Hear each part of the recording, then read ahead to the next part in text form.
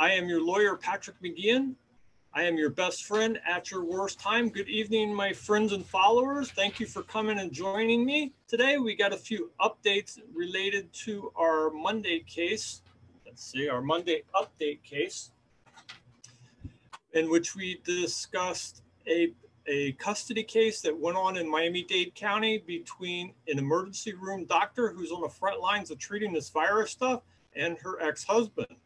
If you remember, the news was reporting that the judge entered an ex parte order. That means he did it without a hearing based on a sworn motion that was filed by the husband or ex-husband to suspend time sharing with the mother who is the emergency room doctor.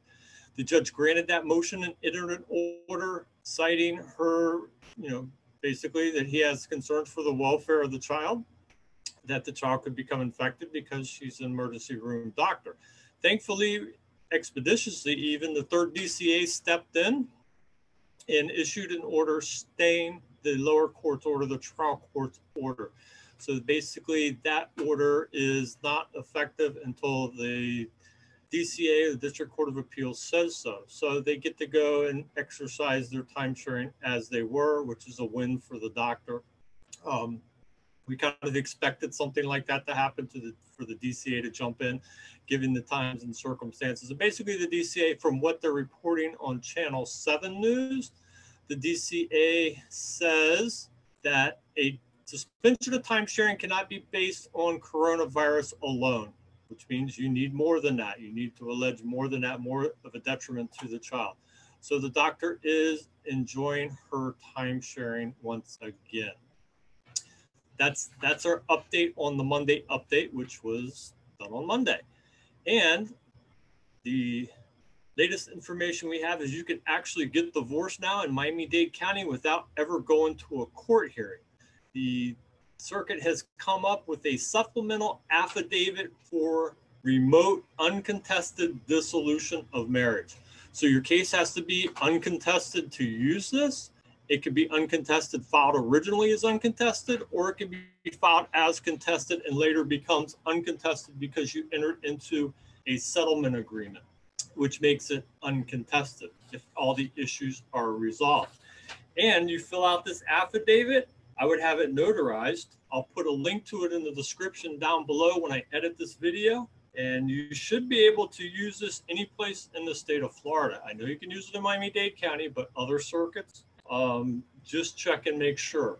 But I will put it on there for your review so that you'll be able to use it if you choose to do so in the state of Florida. The one that came out from the circuit does not have, it requires a signature, but doesn't have a notarization block. I would probably have this notarized before I filed it, just so you don't run into any problems. You have to swear that your case is uncontested. You have to submit, to prove your residency, you have to submit a copy of your driver's license or voter's registration. You have to swear that your marriage is irretrievably broken. You lived in the state of Florida, you or your spouse lived in the state of Florida for at least 6 months prior to the filing of the petition for dissolution. And you have exchanged full and complete financial disclosure, that you've reached a marital settlement agreement that contains a parenting plan. If you have children, it has to have a parenting plan. And have signed the described document freely and voluntarily. You're swearing to all this. This is why I think it should be notarized. The parent, you have to swear that the parenting plan, if applicable, if you have children, is in the best interest of the children, and there are no other children born of the marriage or expected during the marriage. You file that, the next step should be a judge should sign off on a final judgment and send it to you. With that plan, with this affidavit, you could file your case. You could file all of this together, and you could be divorced really quickly. The key thing is it has to be uncontested. So that's the important thing for it. Otherwise, you just go through the whole contested process as it pertains to a particular divorce. All right, now on to tonight's topic, and this is something I get a lot of questions about all the time, constantly. I always give the same advice, is when you're speaking to the police. And my standard advice is, do not speak to the police. Nothing good can come from you speaking to the police. Let me make sure my audio is on. But lots of bad things can come from speaking to the police. Now, I'm not talking about casual interactions where you see a policeman in the mall and you say, hello, how are you? I'm talking about investigatory stops, traffic stops, DUI stops, things like that. That is one spear of it. The other spear is, when you're being interviewed or interrogated by the police in a major crime. Totally different world involved there. So let's go to the first one, the investigatory stops, traffic stops, field contacts, DUI stops, minor crime investigations, misdemeanor crime investigations, stuff like that. And I'll give you a few examples of cases that I've handled. When you're stopped by the police are very well trained, especially down here in South Florida. When you're stopped by the police, their interaction with you is designed to elicit incriminating evidence. For example, let's say you're speeding. You're driving down the road, you're speeding, the police stop you. What is the first thing the policeman's usually going to ask you, besides your driver's license, registration, and insurance? He's going to ask you, or she's going to ask you, do you know why I stopped you? Let me make sure yeah, it still says I'm on there. They're going to ask you, do you know why I stopped you? And that's a no-win question. There is no right answer to that question. Because if you say, no, I don't know why I stopped you, the officer's going to write on his ticket to remember in court, driver had no idea that they were speeding, said he didn't know why I stopped. If you go, yeah, I know why you stopped me, I was speeding, then he's going to write, driver admits that he was speeding. See where you're at? You're in a jam there. And just let me check back on my YouTube here. I don't know if I think I got bounced off of YouTube. Am I still streaming on YouTube even?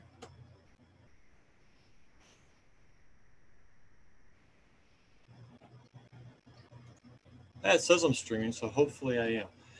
Anyway, there's no good answer to that question. It's better just to keep your mouth shut. And the police know if you say, "Listen, I'm not going to discuss the reason or any aspects from the stop." They know what to do from that point on.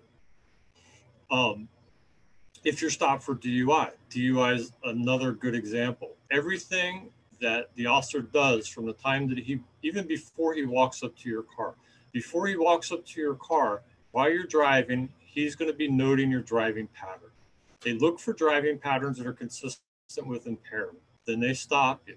As soon as they walk up to your car, they're looking for, or they're trying to notice a smell of an alcoholic beverage, bloodshot eyes, slurred speech, and they're going to engage you in speech.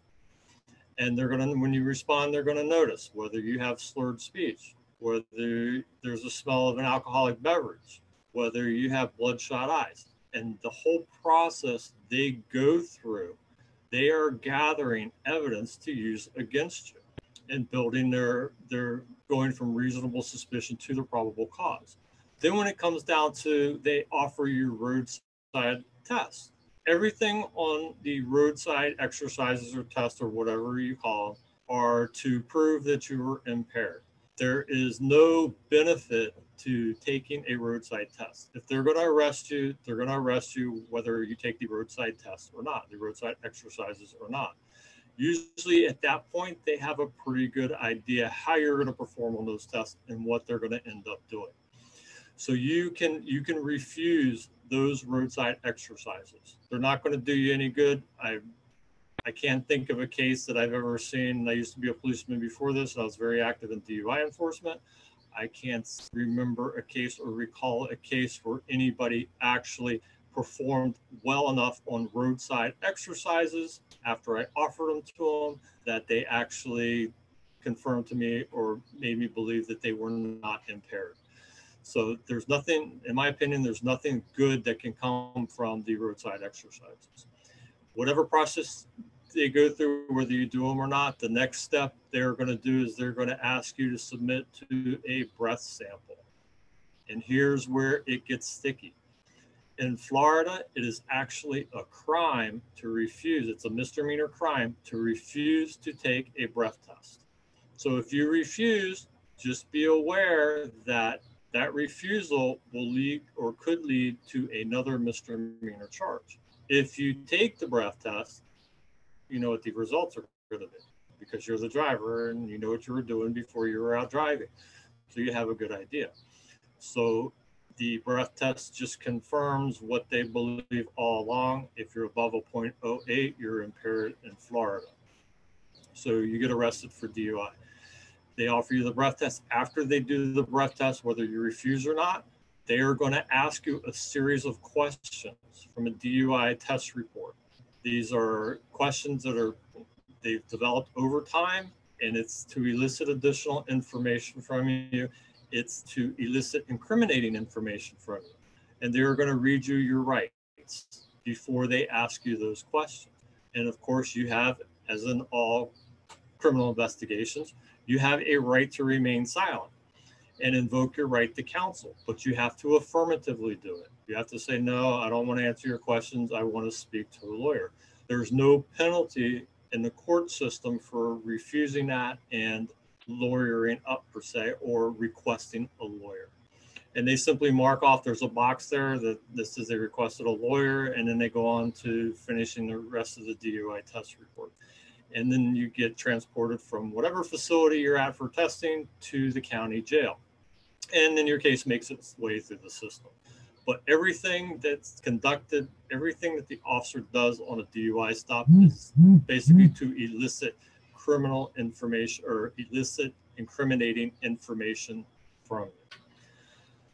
So you can see how it works along with traffic stops. Now, what if the police show up at your door? Let's say they're investigating some type of crime, theft. I had one case where they were investigating somebody that ran a home dentist office. So let's say the police show up at your door and they want to ask you questions about some criminal conduct that they believe you're involved in. That's the time not to speak to them. Nothing good can come from you speaking to them at that time, because they're well trained in this. They know what they're doing, and they're going to ask you pointed, direct questions specifically for the purpose of incriminating yourself and building their probable cause. So, you know, they know what to do. You don't. They have more experience doing interviews and interrogations than you do, I'm sure. So do yourself a favor and just tell them, listen, I don't want to talk to you until I speak to my lawyer. They may hem and haw a while, but if you stand firm, I guarantee you, you will come out better than if you decide to talk to them. Because I hammer, don't talk to the police. I hammer that all the time in my videos. If you look in my YouTube channel and the videos, there are a bunch of them that deal with talking to the police, and not one of them say, yeah, go ahead and talk to the police. There's case examples of people who did talk to the police that it didn't work out well for them, and case examples of people who actually refused to talk to the police and were never charged with crimes. And even better is when the police show up at your door, you get me on the phone and you call me, and I've had that happen before, where I've gone out to a house where the police want to come in and search the house. They want to ask the person questions. They've invoked their right to counsel. The police say, oh, I'm going to get a search warrant. We tell them, go ahead and get a search warrant. And on this one case, we sat out there for 4 hours waiting for them to come back with their search warrant while they secured the house, put a perimeter around the house. The detective came back. He couldn't get a search warrant. Person was never charged. I had another case last year of somebody who was being investigated for theft. He lawyered up. He called me. He lawyered up as the police showed up at his door. Never heard from him again. So once again, nothing good can come from speaking to the police when you're the subject of a criminal investigation. So as everybody knows, you have a right to remain silent. Everybody knows that. It's on every TV show. It's one of the most common things that people know about the criminal justice system.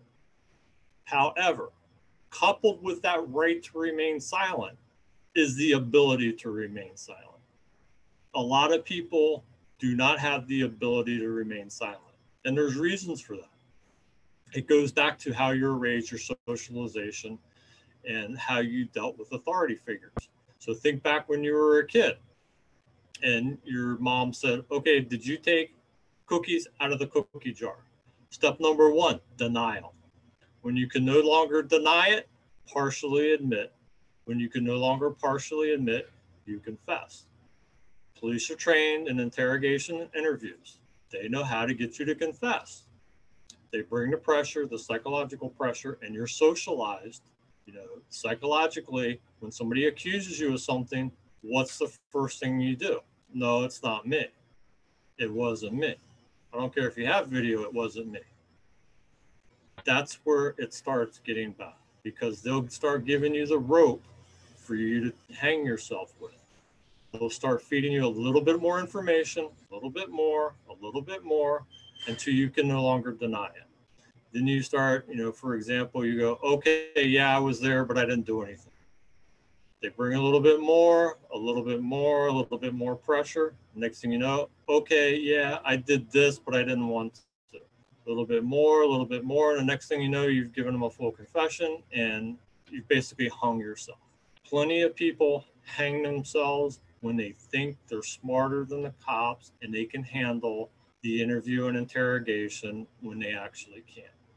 Another way a lot of my clients hang themselves is when they're in custody, when they're in the county jail, they get on the telephone. All those telephones are recorded. So they get on the telephone, and as a human being, when something bad happens to you, think about your friends. When something, you know, tragic, bad, you know, a breakup happens, a divorce happens, something stressful, what's the first thing people do? Is they want to talk about it. They want to tell everybody that'll listen what's going on and what's happening. And let me just check in here because I am not seeing. Let me see. I can't see my rear computer screen, so let me check and see if I'm on.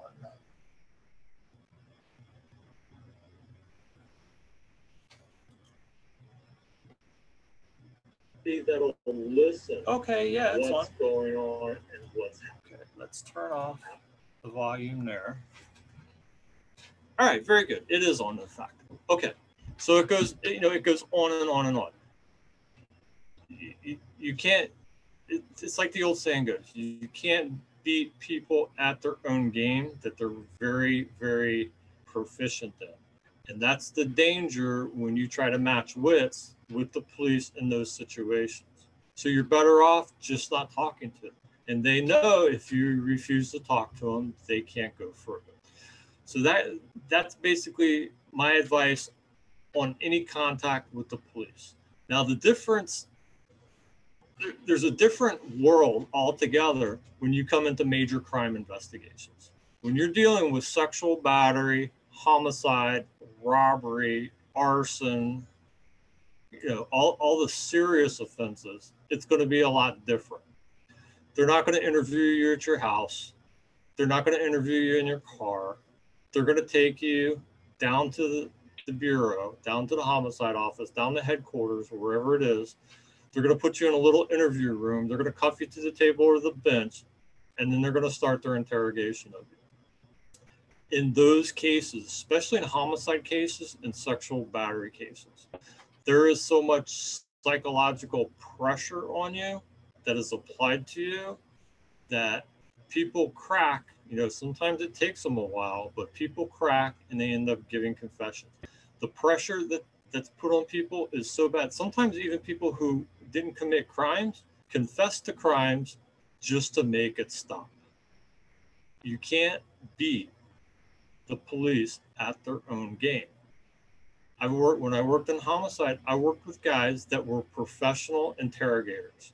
These guys, if they knew that you did the crime, they would take you in there and they would interrogate you and they would come out with a written confession from you, voluntarily and freely given, recorded, video recorded in the room, whatever.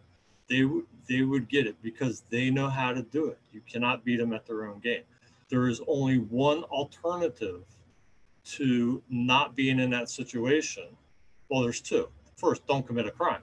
Number two is lawyer up, stand firm, always lawyer up. Your invocation of your right to counsel has to be clear.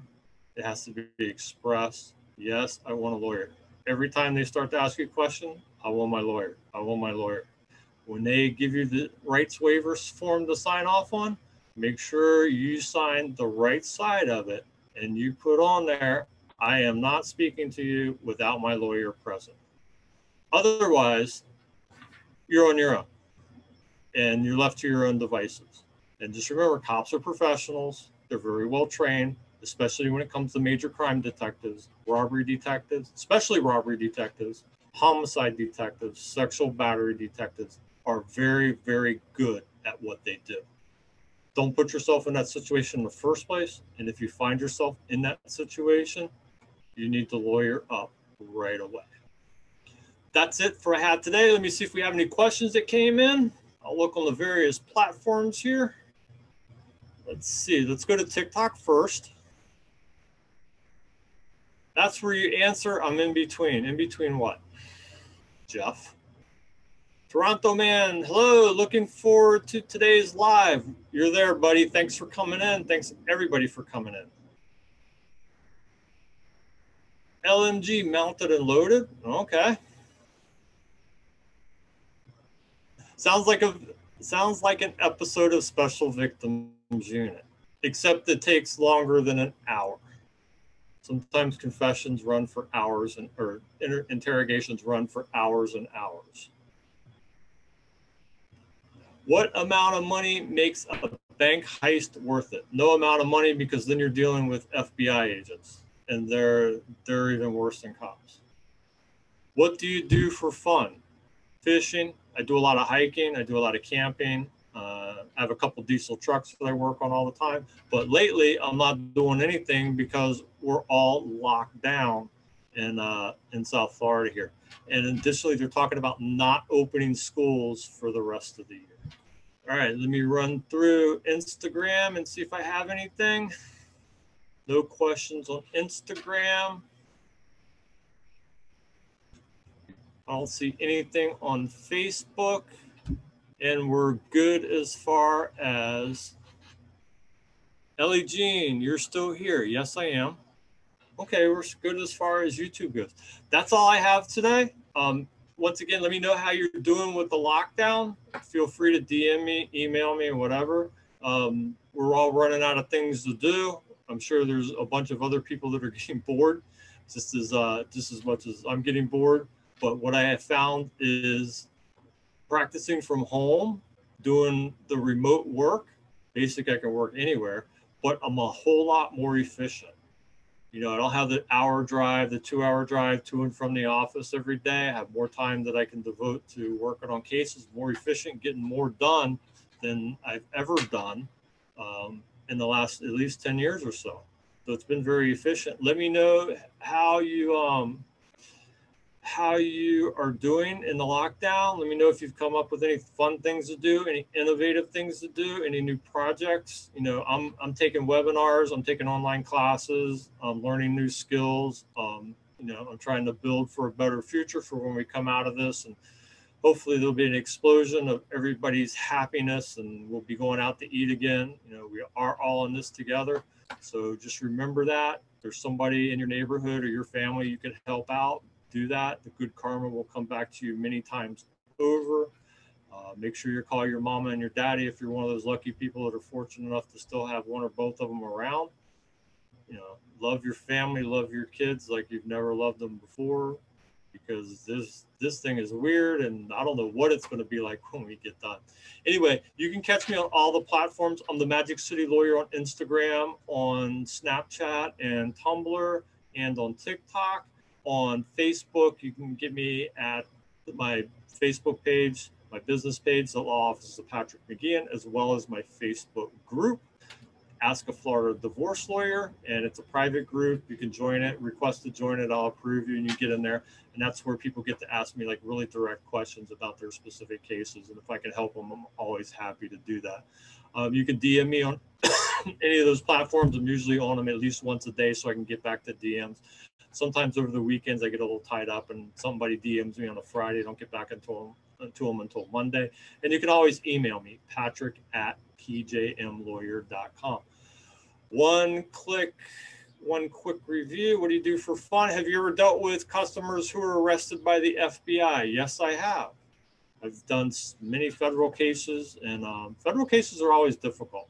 I mean, if you have a preferred crime to get arrested for a state crime and not a federal crime, because dealing with federal cases is a lot more difficult. And the absolute worst case or worst charge to ever get criminally, worst criminal thing you could be charged with is sexual battery. Sexual battery cases are exceedingly difficult. Now, I guess the worst is homicide, but after that, sexual battery. But number one advice, don't commit crime. Number two advice, don't speak to the police. And that always stands as true. Thank you very much for everybody that checked in on all the different platforms. I'm very humbled with people who check in and ask questions. Thanks for participating. You can find me here every Wednesday at 6 p.m. Eastern time. And next week's topic, I'm not sure. I'll come up with something probably over the weekend. And I'm getting some people lined up. I have an insurance agent, a portfolio manager, a doctor, and a lawyer who does workers' comp as related to the coronavirus. So I have those guests that are booking for the live, and I'll put them in on the live. I'll do a pre-recorded interview with them and attach that to the back of the live. So we have those to look forward to. I don't know the exact dates they're coming in yet, but it will be soon. Thanks for coming in. Hope you're doing well. The adjustment for me is crazy. My sleep patterns are crazy. I'm sure somebody else, a lot of people have the same problems. Remember, we're all in this together. Thanks for checking in, and good night.